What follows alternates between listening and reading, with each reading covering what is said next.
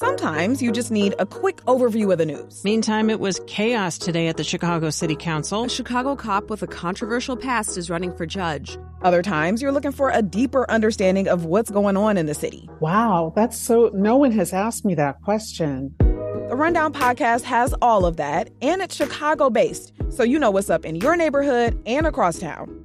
Listen to The Rundown wherever you get your podcasts or at wbez.org/rundown.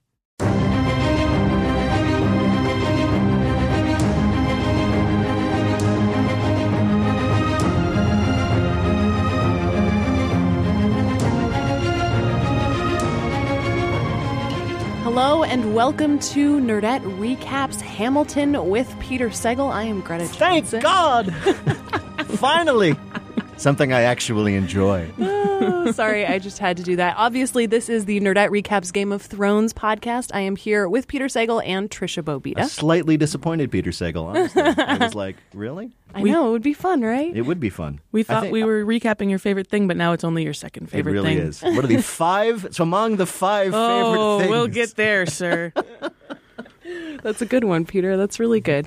Okay, so for those of you who have not heard Nerdette before, who are solely here because maybe you like a show called Wait, Wait, Don't Tell Me, and you're curious to see what Peter Sagal has to say about dragons and the Seven Kingdoms, Tricia and I also host a podcast called Nerdette, which is a production by WBEZ, and it's an interview show where we talk to all sorts of good nerds. And Peter, we had you on once, actually. I was about to say, good nerds and me. Good nerds and you. Yes. Yeah, that's Two good. sets. And Cersei. And Cersei. Did you talk to Cersei? No, we didn't actually. Well. But she's not good. I just liked that line from the episode. Oh, yeah. In any case, thank you for joining us for Nerdette Recaps Game of Thrones with Peter Sagal. Today we are recapping episode 1 of season 6, which is called The Red Woman. Can I read you guys the little synopsis that was on the TV? Yeah. I want to point out to our listeners that we're all sitting in front of notes, and Tricia typed out notes, and we all have copies. There are 6 pages.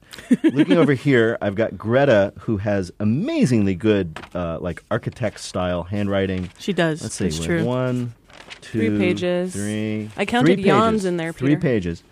And I've got a little black notebook where I've written great. horrible little scrawls.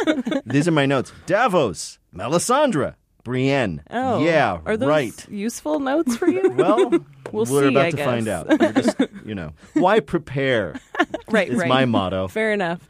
Okay, but this synopsis that was on the television Yes. before you click go on the little on-demand or whatever was really good, and I think it's a great way to set up this conversation. It said, Jon Snow is dead. Daenerys meets a strong man. Cersei sees her daughter again. That's all they're telling us. Isn't that perfect? It is. There is somewhere to be written, like a graduate student in English thesis, PhD, on the art of synopses in the days of watching on demand. Yeah, man. Because their purpose is to let people who have, say, working their way through a season of any particular show, to remind people what they have seen. Right, but not actually give anything to spoil away. it if you haven't seen it yet. And it's really hard to do well. I mean, yeah, Jon Snow is dead. Like, okay. But is he? So that's, We'll I get guess there. that's what we should start. Did the episode actually go from north to south, or am I crazy? So the episode went to almost every location once, and it only went to one location twice, and that was the Wall. So Right. I think we should maybe end at the Wall, because I think the most important things are happening there. But what do you say we start in King's... happening at the Wall. Let's start in King's Landing. I still want to do a musical. I can't get out of that That's headspace. fair. Let's start in Let's start town. as Greta likes to Who's say. in town? Who is in town? So let's start with a clip from when we see Jaime return to visit his sister. We have some really good sort of quiet acting happening from Lena Headey as the boat comes up and she finally realizes that her daughter is not on the boat. Well, but is dead on the boat. Yes. Right. And it's not like, okay, 3 things are happening, Ms. Headey, in the shot. Are you ready? You're happy because you think you're going to see your daughter again. Secondly, you realize that your daughter is dead, but it's also leavened by the fact that it is happening just like in the prophecy you got when you were 12. Okay, Yeah. go. And she does it. Yeah. And that prophecy was the opening scene of last season. It was indeed. Which was a nice little callback, I thought. Cersei does not look well. No, although I'd kind of like the hairstyle now that she's got a little shampoo and conditioner. Yeah, in it. yeah, she just looks real worn out. Yeah, I well, gotta wouldn't say. you be? Yeah, absolutely. I mean, it seems fitting. It was just like, whoa, is that Cersei? Yeah. And the previously on Game of Thrones that HBO showed, did a good job of summarizing how she looked at the end of her walk of shame. So we understand. She's a little worn. She's been through the ringer. That previously on was pretty epic in and of itself. It was its own whole episode, action-packed. It was amazing. So Jamie, I think, is finding out what happened to her, and we sort of skipped that part in what the TV viewers are seeing. So clearly by the time they're talking in the scene that we see, he's been caught up to speed on what happened when he was gone. She's been caught up to speed, and now they're trying to figure out what to do next. Right. And it's sort of, as the series begins, them against the world, it feels like Jamie is back to that mode where he realizes that they can't really trust anybody else, that no one else is really going to, care for their family, and so much of their family is gone that it's just the Wonder Twins. Do you know what symbolizes his return to that kind of sense of self and sense of power and independence? His hair. His hair is back. His hair is back. The Jaime Lannister excellent hair of season 1 has returned because we lost that as he was taken prisoner and then had various troubles and got his hand cut off and his hair got all scraggly and dark. But now it's looking pretty good. So I think that indicates to us like the cruel, self-aware, self-empowered Jaime Lannister is back. It's all indicated by hair. Do we get to play that clip where he just curses a lot? Were you guys shocked? Because they swear all the time in Game of Thrones. But for some reason, when he just sort of started dropping F-bombs. Fuck prophecy. Fuck fate. Fuck everyone who isn't us. I was like, is this like an outtake reel? Okay, so, Marjorie, right? That's the other storyline that's taking place. I had forgotten about Marjorie. Yeah. That She's she still was in there. the dungeon. The queen. And I had completely forgotten, thank you for previously on Game of Thrones editors, that her brother, Loras Tyrell, was in there too. Oh, yeah. That she was arrested prior to Cersei being arrested on the charge of aiding and abetting by not speaking about his sin of, I don't think they call it this, but we might call it sodomy. Yeah, and they're both still locked up. Yeah. So could someone remind me, because I can't figure this out, why once the queen mother, and the queen's brother were imprisoned across town by the church, why the incredibly powerful Lannister regent, who was Kevan, we saw, didn't just get a whole bunch of troops together and march on over. I remember there was a scene like that, but it didn't work, and I don't remember why. I don't either. Maybe this is when an attentive listener can help us. I remember there was a scene in which the whiny king comes over and brings some troops, and he's like, "Leave me my queen," and they're like, "No," and he's like, "Okay." But that seems. I mean, considering they're the most powerful military force in the region, why can't they just go do that? Although I have a feeling, judging on next on Game of Thrones, that might happen now that Jaime's back. Yeah, I think he's ready to Rambo up a little. Yeah, I think he is. Stripped to his waist and... Well, I mean, that whole, 10 F-bombs, let's take on the world doesn't really bode for, political maneuvering next season. It bodes for them, Ramboing up. Yes. Yeah, I mean, fuck everyone that isn't us in this world is, a pretty intense statement. And ironic since they fuck each other. But anyway... Good ladies, one, Bobeda. Ladies. Good one. It's too early in the morning for such filth. Okay, so does that cover town? Should we move along to Dorne? Yeah, I think the only thing to say about town is where is Littlefinger in it? Yeah, we know he's there. He's scheming. He said, when last we saw him, middle of last season, I got to get back to King's Landing. And where is he? Scheming. Yeah. Scheming Yeah, somewhere. I mean, he's obviously up to something. He'll pop up with some weird plan for something. Well, maybe when he said I need to go back to town, he meant Baltimore, where he is, I think, still the mayor. Good one. Thank you. All right, Greta, you want to go to Dorne next? Yeah, let's go to Dorne. I wrote sand snakes blah. I have a feeling you guys can kind of fill that in a little better. Now, wait a minute. What's wrong with the sand snakes now? They used to be pretty boring, but now they're getting a little more interesting. I mean, they got a little more interesting. I guess I just, this is one of those storylines to me that feels like it's an unnecessary thread in the overall course of things.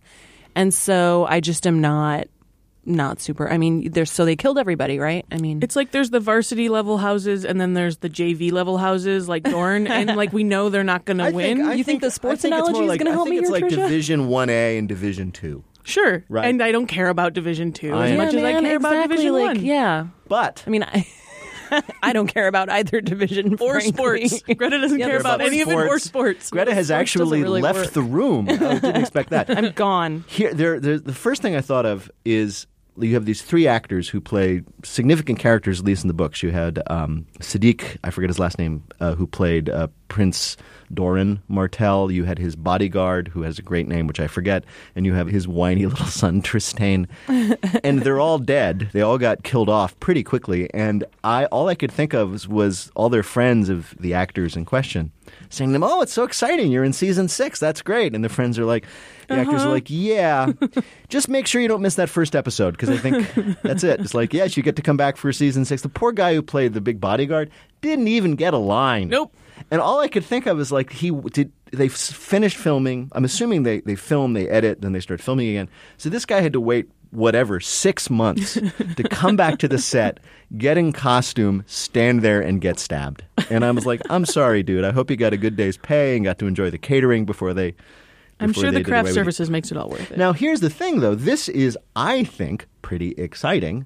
Contra Greta. Convince me, Peter. Because what it means is that the whole Oberyn Martell plot of 2 seasons ago, which was awesome because we all love Pablo Pascal, who played Oberyn Martell, is now going to come to fruition with his vengeful widow, I guess, former courtesan consort, coming back at him with power. I mean, it's not going to be – there was an indication just because of the poisoning that it was just going to be some maneuverings and maybe just a little provocation. No, they've taken over Dorne. Full-on coup. It's a full-on coup. So now the Dornish army – and we'll find out what division they are, is going to be marching in some fashion, literally or figuratively, on King's Landing. So fun stuff occurs. Conflict is on the horizon. Okay. I guess that is exciting. Just one more line from that location that I liked before we move on to Bravos, which is, weak men will never rule Dorne again. Oh, yeah. Yeah, that was Boom. nice. Mic Yeah, drop. that was good. Plus, I also love the actress who plays, what is her character's name? The mother of the Sand Snakes. That's what she's written as in my notes. Yeah, I forget her name, but she's awesome. And the same actress, Indira Varma, was on HBO's Rome, which I watched again recently, so I'm a big fan. Yeah, there was one weird thing about that whole sequence.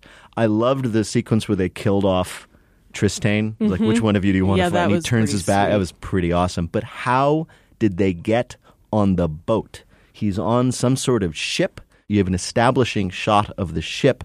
I'm assuming that's a reference to some disposition of where he should go at the end of last season. The next thing you know, he's sitting there journaling, I assume, and he probably uses that as a verb. What are you doing, Prince Tristane? Oh, I'm journaling. Journaling. And these 2 sand snakes walk onto the boat or into his cabin. How did they get there? Did they swim? They look dry. Did they pedal really hard to catch a sailing ship? Maybe they can fly. It's possible. Maybe they're water snakes. Oh. They go Anytime you make sound effects, it's awesome. Peter, I'm there. Yeah. All right, a few locations in the 7 Kingdoms down, a few more to go. We'll be right back.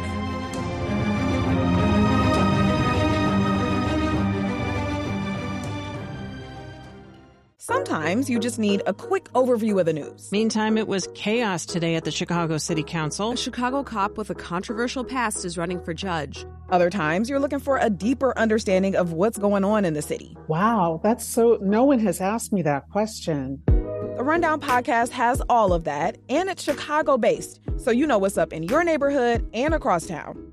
Listen to The Rundown wherever you get your podcasts or at wbez.org/rundown.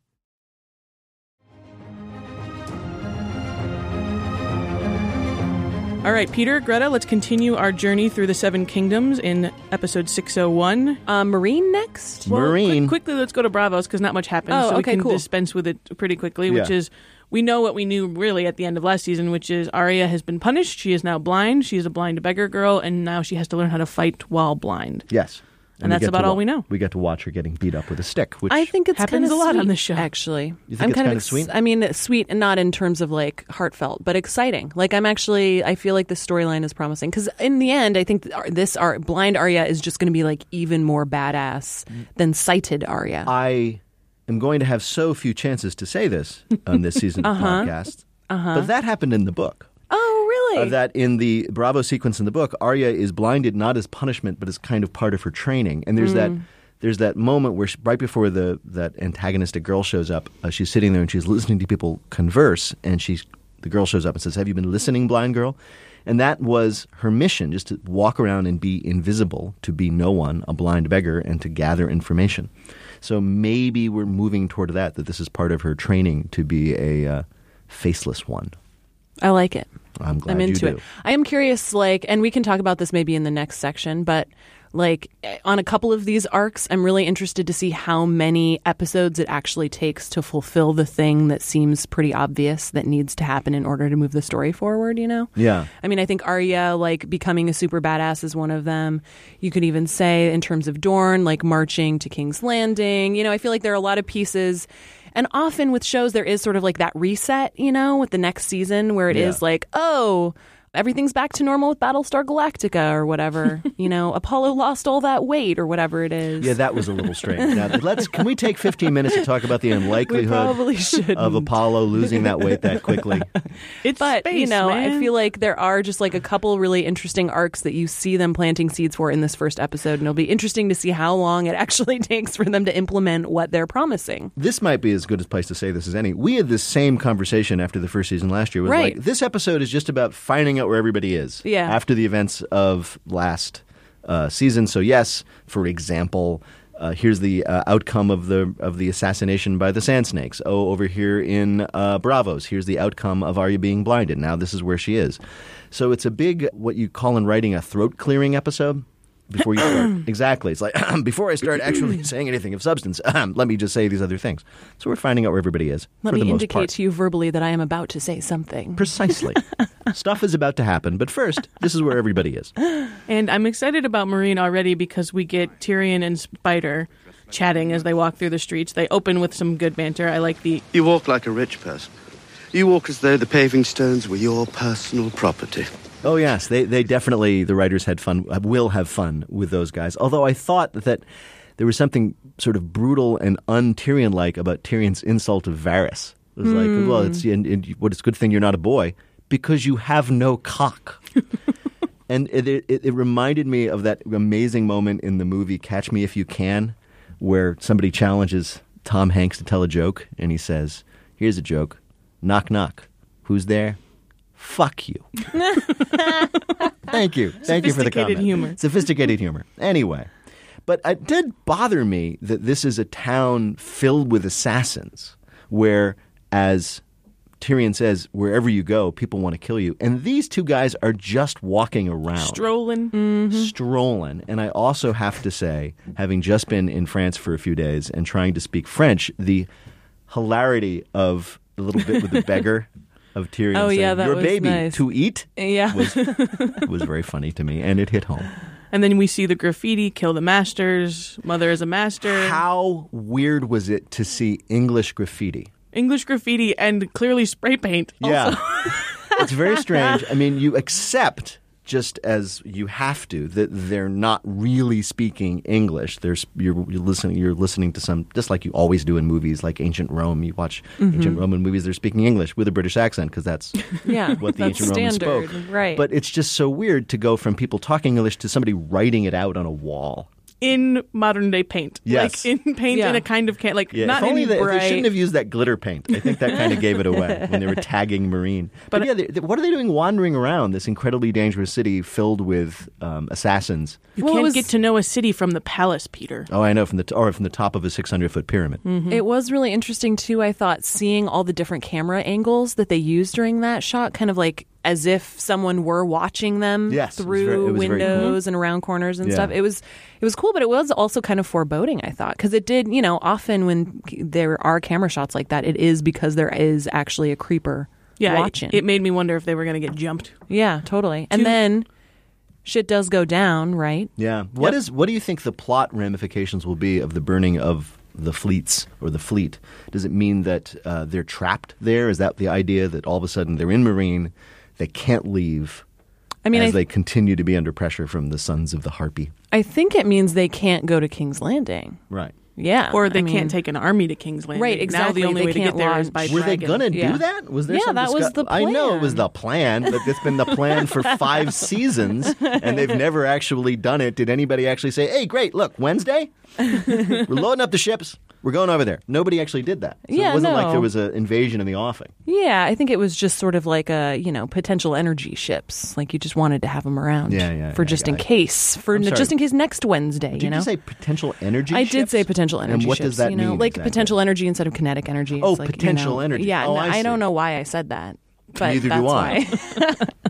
And We also got maybe a new interesting character. We have a sort of charming political leader talking on a soapbox as they walk through the streets. Oh, right. Who we don't exactly know who that is yet, but Tyrion says that guy's trouble because he's charismatic and trying to revolutionize the people. Right, but he's doing it in support of the absent Daenerys. Was he not? He is, but he's also too charming. Tyrion can tell right away that either a threat to his power or Daenerys's, but a threat to at least his power. Right. Well, and it is really interesting to think about how the Lord of Light is playing out in power in a lot of different locations across the Seven Kingdoms now, right? Some, I think it was Matt Iglesias, who I've mentioned before in the podcast, who has done, I don't know if he's still doing it, some really fun commentary, but he pointed out that given the Lord of Light's apparent power, that clearly is the religion to follow. Yeah. Yeah. Yeah, it'll be interesting to see how that develops, too. And we find out in the end of the episode that the Lord of Light apparently has some really great makeup treatments available to followers. We'll get there, man. We'll get there. Okay, so Marinian countryside? We've got the Dothraki horde. The Dothraki horde. I have in my notes, Sir Loverboys are looking for Dany. Really? And I was like, oh, now the Dothraki will enact a Monty Python routine.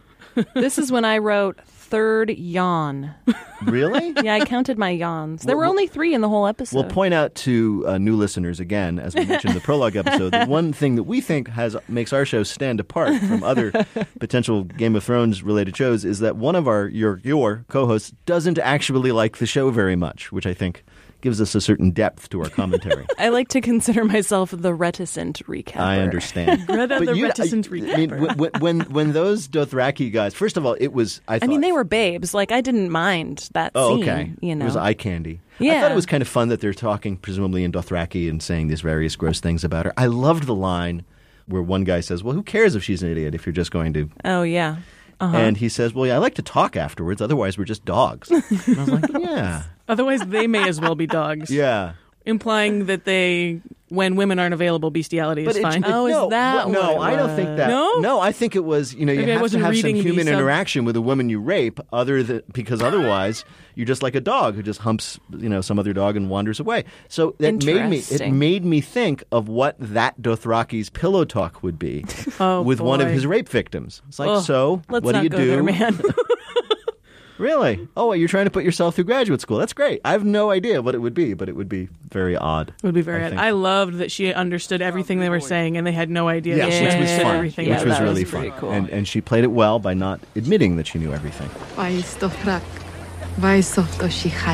Well, and that line, seeing a beautiful woman naked for the first time is one of the 5 best things in life. That's sitcom hilarious. No, it was always like, it was Michael Palin going, well, there's also this. It was exactly the bit from Life of Brian where John Cleese says, what have the Romans ever done for us? It was hilarious. It also might have been, because I know that Benioff and Weiss, first of all, they love Monty Python. As you may remember, the lone champion a couple of seasons ago who came out in front of, it might have been Marine, to challenge them was actually shouting in Marinese the French knight's speech. Oh, yeah, I forgot. We fart in your general direction. So I think it was definitely a throwback to Monty Python. It also might well have been a slight reference to the greatest line of movie dialogue ever in Conan the Barbarian, where someone says to Arnold Schwarzenegger, Conan, what is good in life? And he says, to crush your enemies, drive them before you, and hear the lamentation of their women. Thank you. Thank you very much. Anyway, that was hilarious. But now she's off to Vaes Dothrak. Again, yeah, man, what do you think about this widow compound? Well, widow compound does make it sound terrible. Doesn't sound very good, but at least she'll be safe. I had this thought. So you have this culture, the Dothrakis, right? And what they do is they have these huge hordes. And by the way, can you compare the season 6 budget horde to the season 1 budget horde? The season 1 budget horde is like 8 guys on horses, 3 of whom were our principal characters. And now you've got thousands of extras. It's awesome.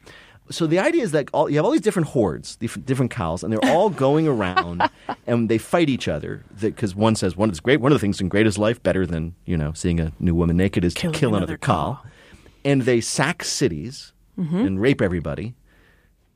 How are there enough cities to be sacked and raped to sustain an economy of constant hoarding? And I don't mean that in the sense of like hoarders on cable TV. I mean, Right. like running around with your hoard, sacking and raping. Spoils. Yeah. It's a great question. This is one of those, like, we're talking about the sustainability of the Dothraki economic system now. I know. I mean, really, because wouldn't you run out of places to sack or other calls to attack? I don't know. I think the weirdest thing about it is that they were fine with raping her before they realized someone else had already raped her, and someone else having raped her made her now a widow who couldn't be. Yeah. To me, it felt like if these women are just objects, it's not actually protecting the woman by sending her to the compound. It's like retiring the jersey number. Yeah, that's the it's really thing, man. strange. I don't know about like this compound. I don't know. It'll be really interesting to see what happens there, just because like it sounds like another boring thing to me. But What Sir doesn't Loverboys, sound like another boring thing to you, Greta? Oh, That's a good God. question. Sir Loverboys are close though. They already found the ring. They can't be that far away. That's Everybody's on true. horseback. That's so like true. they're only like Wait a day apart. Wait a minute. Are I you like referring Sir to Sir Loverboys. Loverboys? Is that your name for the pair of them? Yes. Or just a good-looking one? No, both of them because They're they Sir both love Loverboy. her. Oh, Yeah. I see. I thought it was a reference Just to the the good-looking horrible one. 80s Canadian band Loverboy, which would be also awesome. Danny's supposedly going to get saved by these two schmucks on horses. How many do you think we're going to have one shot per episode? Him looking at his arm of Jorah dramatically. Mormont looking at his psoriasis Yeah. just indicate. Well, it's going to get bigger. Yeah, I know. You know. Yeah. All right, moving on. To That the would north. be bad. Yeah. To the north. To the north. So Ramsay is sad that To the Miranda is dead. bride. Sorry, there's a Hamilton Winterfell. reference. Wow. We're in Winterfell where Yes. That was really good. Miranda is dead, and because she's good meat, she will be fed to the hounds because Ramsay's a practical romantic. He is. And then he gets threatened by his father, basically saying, By the way, great moment. He says, "By that I was just slightly older than her. By that time, everybody was afraid of me." And he turns to the maester and says, You certainly were. and the maester kind of goes, And we have the only person who scares Ramsay, his father, saying, if you don't get Sansa back, you don't get an heir. Like, you don't get to keep being in power. Sorry, Charlie. And can I just say that I apologize to everyone because I admire this guy so much, and I did not familiarize myself with the actor's name. But the guy who plays Roose Bolton is maybe not just my favorite actor, but my favorite human right now. Yeah. I could just watch that guy. Just do. I wish he were here at WBEZ doing the traffic reports every morning. I love that actor. Sorry, moving on. And we see Reek and Sansa running away. Now they have to cross the river to get away. Yes, very Monty Python. Run away! And then I kind of forgot. It was a fun moment for me where I forgot who else was sort of rambling around in those same woods when I was like, oh no, they're just going to get sent back to Ramsay. And then in my notes it just says in all caps, Brienne. Yes. Oh, yeah. I have Brienne shows up in all caps. And you had my written note down says Brienne. Yeah, right.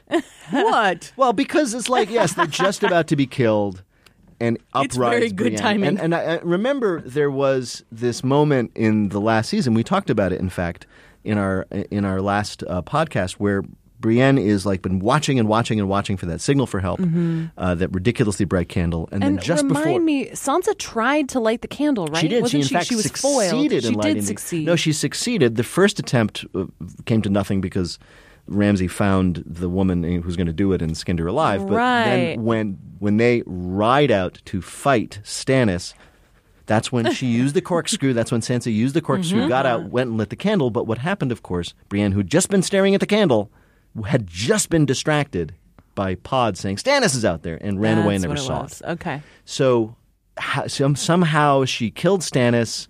I don't know how she found Stannis. She killed Stannis, came back, and immediately started, oh, yes, there's the candle. I need to go find Sansa, and rode around and just happened to stumble across them at just the key moment. I mean, I It think was all she had to perfect. do was actually follow the sound of the hounds and know that she was right behind Ramsay's guys. The sounds of the hounds. All I'm saying is it would have been nice to have a shot of Brienne hearing hounds and going, hounds. And it would have made my You would have been reaction. I less was like, skeptical? yes. Yeah. I did think that like that moment when Brienne like takes the knee, like it did remind me of just that ridiculous obstinance of Brienne, Yeah. right? Of insisting upon the fact Yeah. that she has to pledge her. She likes her doing it the old fealty way. to Sansa. She just loves, I guess, feudal loyalty. I rolled my eyes for half a second, but then my heart really did melt when they exchanged the oath to each Yeah. other. I thought that was actually a really sweet scene. And I loved the bit when poor Sansa forgets the appropriate words Yeah. and Pod says, Meat and mead at my table. Meat and mead at my table. And then she remembers the rest. I just thought that was pretty nice. In my notes right there, it says #squad goals, because I did think it was a nice moment of sisterhood. Here's a theory. just came up with it. The big question of the whole arc of Game of Thrones is who's going to end up on the Iron Throne. We've talked about it. Everybody talks about it. It's the whole thing. Maybe it's Podrick. Oh, he that would is make me so happy. Unabashedly cool. Not only is he a good sword fighter when you need him, but he knows the words to oaths. He's incredibly loyal and helpful. He knows the words to oaths. He's got all this. He's got all this stuff going on. The ladies love him. Apparently, he has like equipment like nobody would believe. If you remember that scene from a few seasons ago. So he's like, when you think about it, the only unreservedly good guy. I was Davos. I think him and Davos. Yeah, well, Davos like is without question the best. Only I thought that good goes guys. without saying. Oh, I'm saying sorry. Podrick might be a second best. Okay. I mean, yes. Did I even have to say that Davos is the best? Well, let's go to the wall and talk about how Davos continues to be the best. Or at least try very hard. So this is our opening scene from the whole episode. And ending. So we begin and end at the wall in this episode. So we begin with Ghost, the direwolf that belongs to Jon Snow, howling. And when he's howling so much, I think that's when Davos realizes what has happened. Because we kind of forget it wasn't everyone in the Watch who was doing this to Jon Snow. It was a few officers and Ollie. And so now those loyal to Jon Snow are finding him dead in the snow. Right. And Davos is pulling him into a room. Real dead. He looks pretty dead. He's pale. He doesn't look good. He looks a little peaked. He hasn't been eating enough. They didn't quite call it, but I feel like well, when the Red Woman comes in, she's very perplexed because she says, I saw him in the fire fighting at Winterfell. So now she's doubting either her faith because she saw a vision of him alive past this point, or wondering, I think, does me seeing him alive in the future mean that I know what I have to do? This means I have to take action to make him alive. Yeah, I don't think she's questioning But we can her certainly faith. say, because for 10 months we've all been saying, is Jon Snow really dead? That I think that if the TV makers, if Benioff and Weiss could have put the scent of decomposing flesh into everybody's home, they would have done it. Because everything was like, this guy is dead. He is so dead. He is as dead as a doornail. Look, here's a doornail next to him. You can compare it. There is a dead guy. Look, here's vaudeville over here. Both dead. So Thorne, this horrible guy. Alistair Thorne. Another great actor, by the way. Yeah, he is really He good. just brings the sort of crusty, stubborn unpleasantness, and always has. I just kudos again to all the actors on the show. Well, and he says some pretty horrible things. I mean, like his speech to the group after he killed Jon Snow, I thought was pretty interesting. It was kind of noble because he said, "Yeah, I killed him, and I committed treason, but the reason I did it was this, because I knew that Jon even says, I'm sure the Commander Snow was doing what he thought was right, but he would have destroyed the Watch, and so he made us do this. It's his fault." And then there must be a name for this in movie making, just like there are nicknames for different kinds of things. But that specific moment where a man, usually a man, is making a speech, usually to soldiers or maybe union members or gangsters or whatever it is, and he convinces him of something, whatever it may be. He says, yes, I've taken over the gang, or we have to go on strike, or whatever it may be. And there's a shot of the members of the group just turning to each other and going, and they have the same look on their face, and every time, like, this guy's got a point. Everyone, it's time for convinced muttering. Exactly, convinced muttering. All right, can we have a convinced muttering shot, please? And action. Mutter. Yeah, he's got a point. Yeah, I think so. Wow.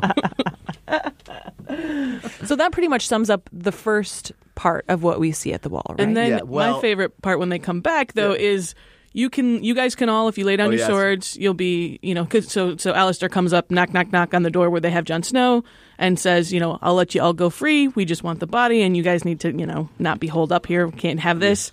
And he says to Davos, like, I'll give you a horse and you can ride free. And the delivery of Davos going, and some mutton. I'd like some mutton. What? I'm not much of a hunter.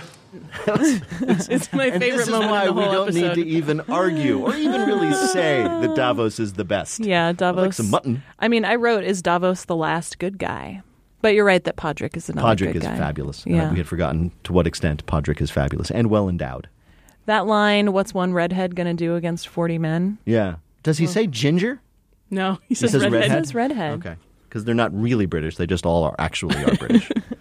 And so that, they realize that this offer for amnesty is false. If they open the door, they're going to get killed. Right. And then we cut to Melisandre alone in her room. All right. Before we get into what happens, where is she and what time is it? Because the prior scene was the Alistair thing. All right, you guys can think about it, but you have till the end of the day, you right? have till nightfall. Yeah. So it is day. Next scene, Melisandre is in a chamber somewhere. Where is this chamber? Because our heroes, with whom she just joined in the prior appearance, are locked in a room. Right. Is the chamber through that door over there? It's like, oh, we're in this little anteroom, but you can have the bedroom, Melisandre, that no one else can get into. And by the way, feel free just to go to bed. Because nothing's going on that we might need you. And also, is she going to bed in the midday? Is Melisandre needs a nap? Is that what's happening? Is she going to bed? Well, that's what she does. She climbs under the covers. She takes off her magical necklace. By the way, there's a cute little CGI flash of red. Yeah, that ruby in the necklace. Just as she takes it off, she transforms into a woman of certain age. And which we think, according to the internet, is like 400 years old. Probably. Yeah, that makes sense. And again, I always do this, but it looked as if that they took a CGI version of her aged face, the actress in question, and grafted it onto a very old body. And all I could think about was that body double. and all I can think about was that woman saying, what, and leave show business? Anyway.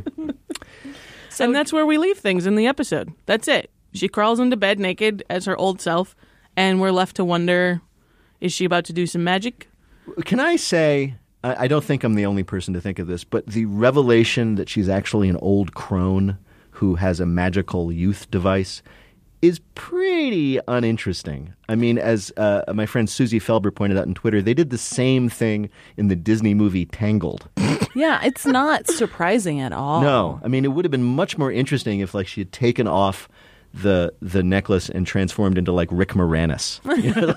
Somebody you would just never... Danny DeVito. Exactly. That would have been great. But it turns out, she's got this bloom of youth because of magic. Yeah, we've seen that before. Yeah, that's true. Yeah. And then she gets into bed. So now, here's a thought. Yes. That scene was... I'm trying to think, why did they do that scene? Well, they were establishing that she has an object that restores vitality and life. And we have seen from her that she is in, which is very surprising for her for the last 4 seasons, a moment of extraordinary self-doubt. She feels that she feels that somehow she has failed. Yeah. Because she, as we know now, was really quite sincere in her prophecies to Stannis. She wasn't trying to trick him in anything. She honestly thought he was the guy. He's not the guy. Her prophecies have not come true. So maybe she is at a weird moment of self-reflection that we wouldn't expect, where she's going to do something, dare I say the word in relation to Melisandre, noble. Maybe take that vitality-restoring magical amulet and pop it onto Kit Harington's neck. He'll even be cuter, I think, with a nice little ruby choker necklace, and see what happens. Yeah, I wonder. I feel like she's not my thought with that scene was more to establish the fact that someone else is probably going to end up taking it from her. Really? Yeah, but who knows? I mean, no one actually saw her take the necklace off, so maybe that's not yet taking too much of a leap. Okay.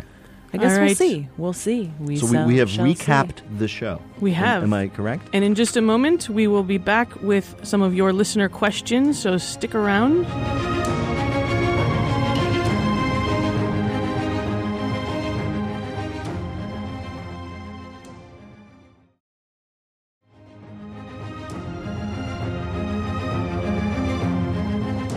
All right, so we are here with some of your listener questions. Some of you tweeted at us, some of you sent us voicemails. You did that by calling 312-946-4687. Please do call with your questions, your curmudgeonly responses to anything we've said. We would love to hear them. We have one right now that we can hear that Peter is a reflection of maybe you getting something wrong last week. That's when it impossible. Comes to no, I'm looking at the notes the here. Presidential candidates. It says Sagal is wrong. That cannot be the case.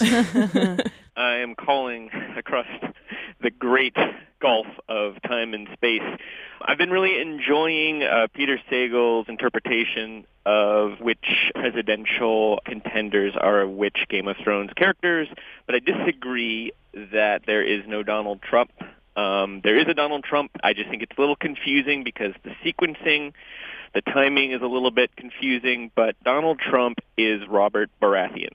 He is at best a wild philanderer and at worst a total misogynist. Robert Baratheon and Trump both brag a lot. They both wallow in power and excess. Robert Baratheon's allies are a little embarrassed of him, and his enemies can't decide whether to kiss his ass or stand up to him, and in the end, they're going to betray him the first good chance they get.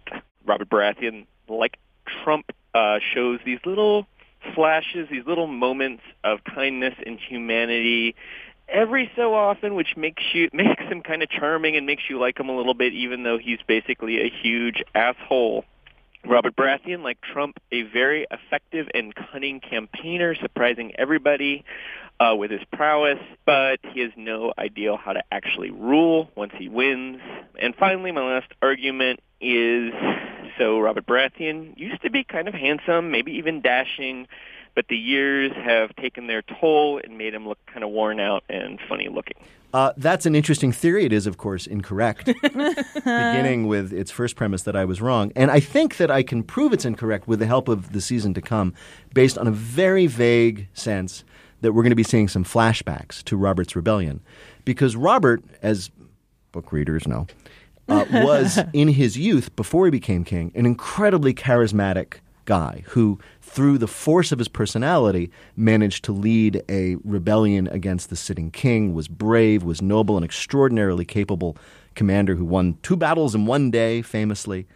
And I think, again, and this is what I said when we were talking about it, was the kind of person, as George R.R. Martin described him, who could credibly do the things that he did. Donald Trump is not someone who can credibly do the things that he has done. I think Robert Baratheon is a much smarter, more charming, if flawed person. The other thing about Robert Baratheon, which is completely different from Donald Trump, and maybe the key thing, is Baratheon knew his limits. One of the first things he says to Ned Stark, way back in season 1 and or book 1, is, I'm a terrible king. I'm good at becoming a king. I'm bad at being one. I need your help. And Donald Trump would never, ever, ever say anything like that to anyone ever. All right. Rebuffed. This listener's theory is rebuffed. Good try, though. I invite more people to try to show that I'm wrong and fail. 312-948-4687 is the number you can call to leave us a voicemail. So we got a lot of tweets. Peter, you kind of put a call out on the Twitters this morning asking people for what their questions were after the season 6 premiere. We answered a couple of them in our conversation before, or at least also asked them, like, where did Littlefinger go and how did the Sand Snakes get on the boat? One that I thought was kind of fun is from somebody named Jeffrey. He asks, is Peter Sagal alive? Is Peter Sagal alive? Yeah, is Peter Sagal alive? Hang on. Yes. Okay, good. So, and then this is the best one that I think we all agreed upon, which is by Fishbert, who tweeted us and asked, does menopause not matter when it comes to creepy, murderous ghost babies? Apparently not. I think what's wonderful is in this day and age, ancient magical crones can really look forward to, I think, their golden years after menopause and have many ghost babies, as well as military alliances, illicit sexual connections with various kings and or people with royal blood. It's really a great age. I think the 400s are the new 40s. You know what I mean? Yeah, totally. That makes sense. That makes total sense. Somebody also asked, like, when Brienne came and rescued Theon, and we can call him Theon again because he's being cool. Rescued Theon and Sansa. What happened to the hounds? Yeah, the hounds did just kind of disappear. And there's a simple answer. Squirrel. Good one. All right, so I think we'll leave it at that. Keep your questions coming. You can tweet at us. We are Nerdette Podcast. He is Peter Sagal. And again, we love your voicemails, 312-948-4687. If you just tweet at us or email us instead of calling us, we will read your tweets or emails aloud in a funny voice. So you're much better off giving us your own voice. Though. Yeah, it's true. But no, I will do it in my fake British accent, which is it's a bizarre parody of Terry Thomas, and you don't want to hear that. So leave some voicemails, and we'll play them. This show is produced by us with help from our WBEZ cohort, especially Joe Dassault and Robert Anderson. Thanks also to our interns Maya Cole and Sebrin Mallard. Joel Meyer is our executive producer. Our theme music was composed by Andrew Edwards of Blue Police Box Music.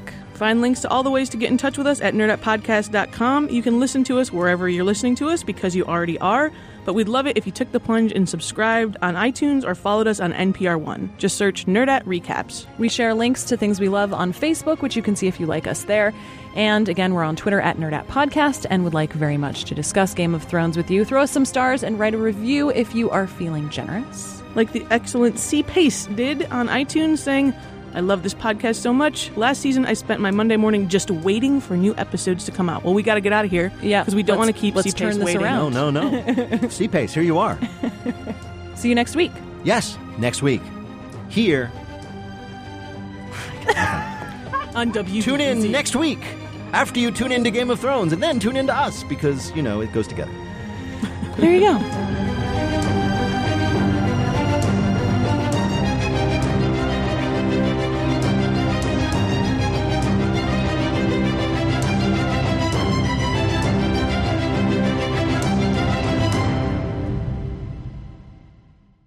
Do you need a break from the news? Well, my friend, Nerdette Podcast is here for you. Our show is all about delight. We laugh about what's happening in pop culture and feature thoughtful interviews with fascinating people. We even have a monthly book club that you can participate in. I could just go on and on about it. I loved this book. It was an experience, I'll tell you that. I discovered authors I had never heard of, and I'm really happy that I did. Come hang out with us. Listen to Nerdette wherever you get your podcasts.